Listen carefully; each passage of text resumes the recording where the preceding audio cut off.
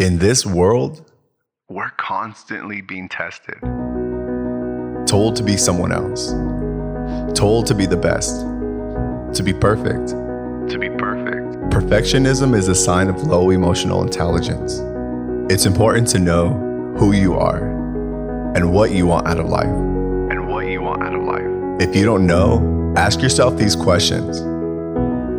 What am I good at? What am I good at? What makes me happy? What makes me happy? What do I want to be remembered for?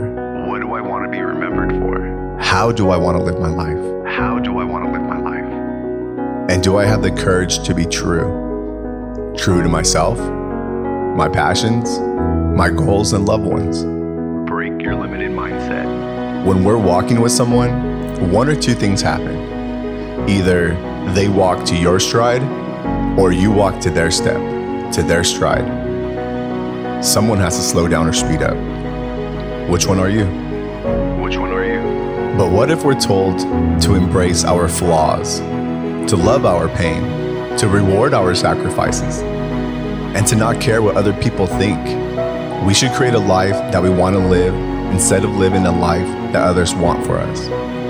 And if you're not sure what it is you really want from life, keep listening to my podcast. I guarantee you'll start asking yourself all the right questions.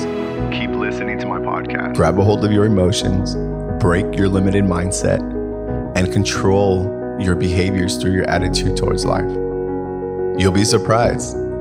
You'll be surprised how much can be accomplished or be created by asking the right questions. And the only way you'll find the right questions to ask is if you put the spotlight on yourself. You'll be surprised. Zoom in on your thoughts, analyze, and answer all your whys. Why do I get upset so easily? Why do I always find problems instead of solutions?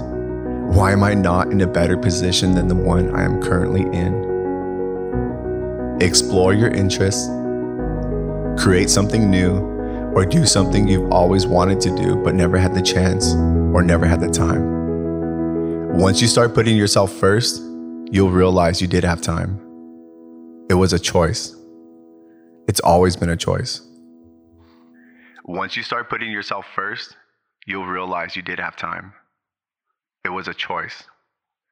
It's always been a choice.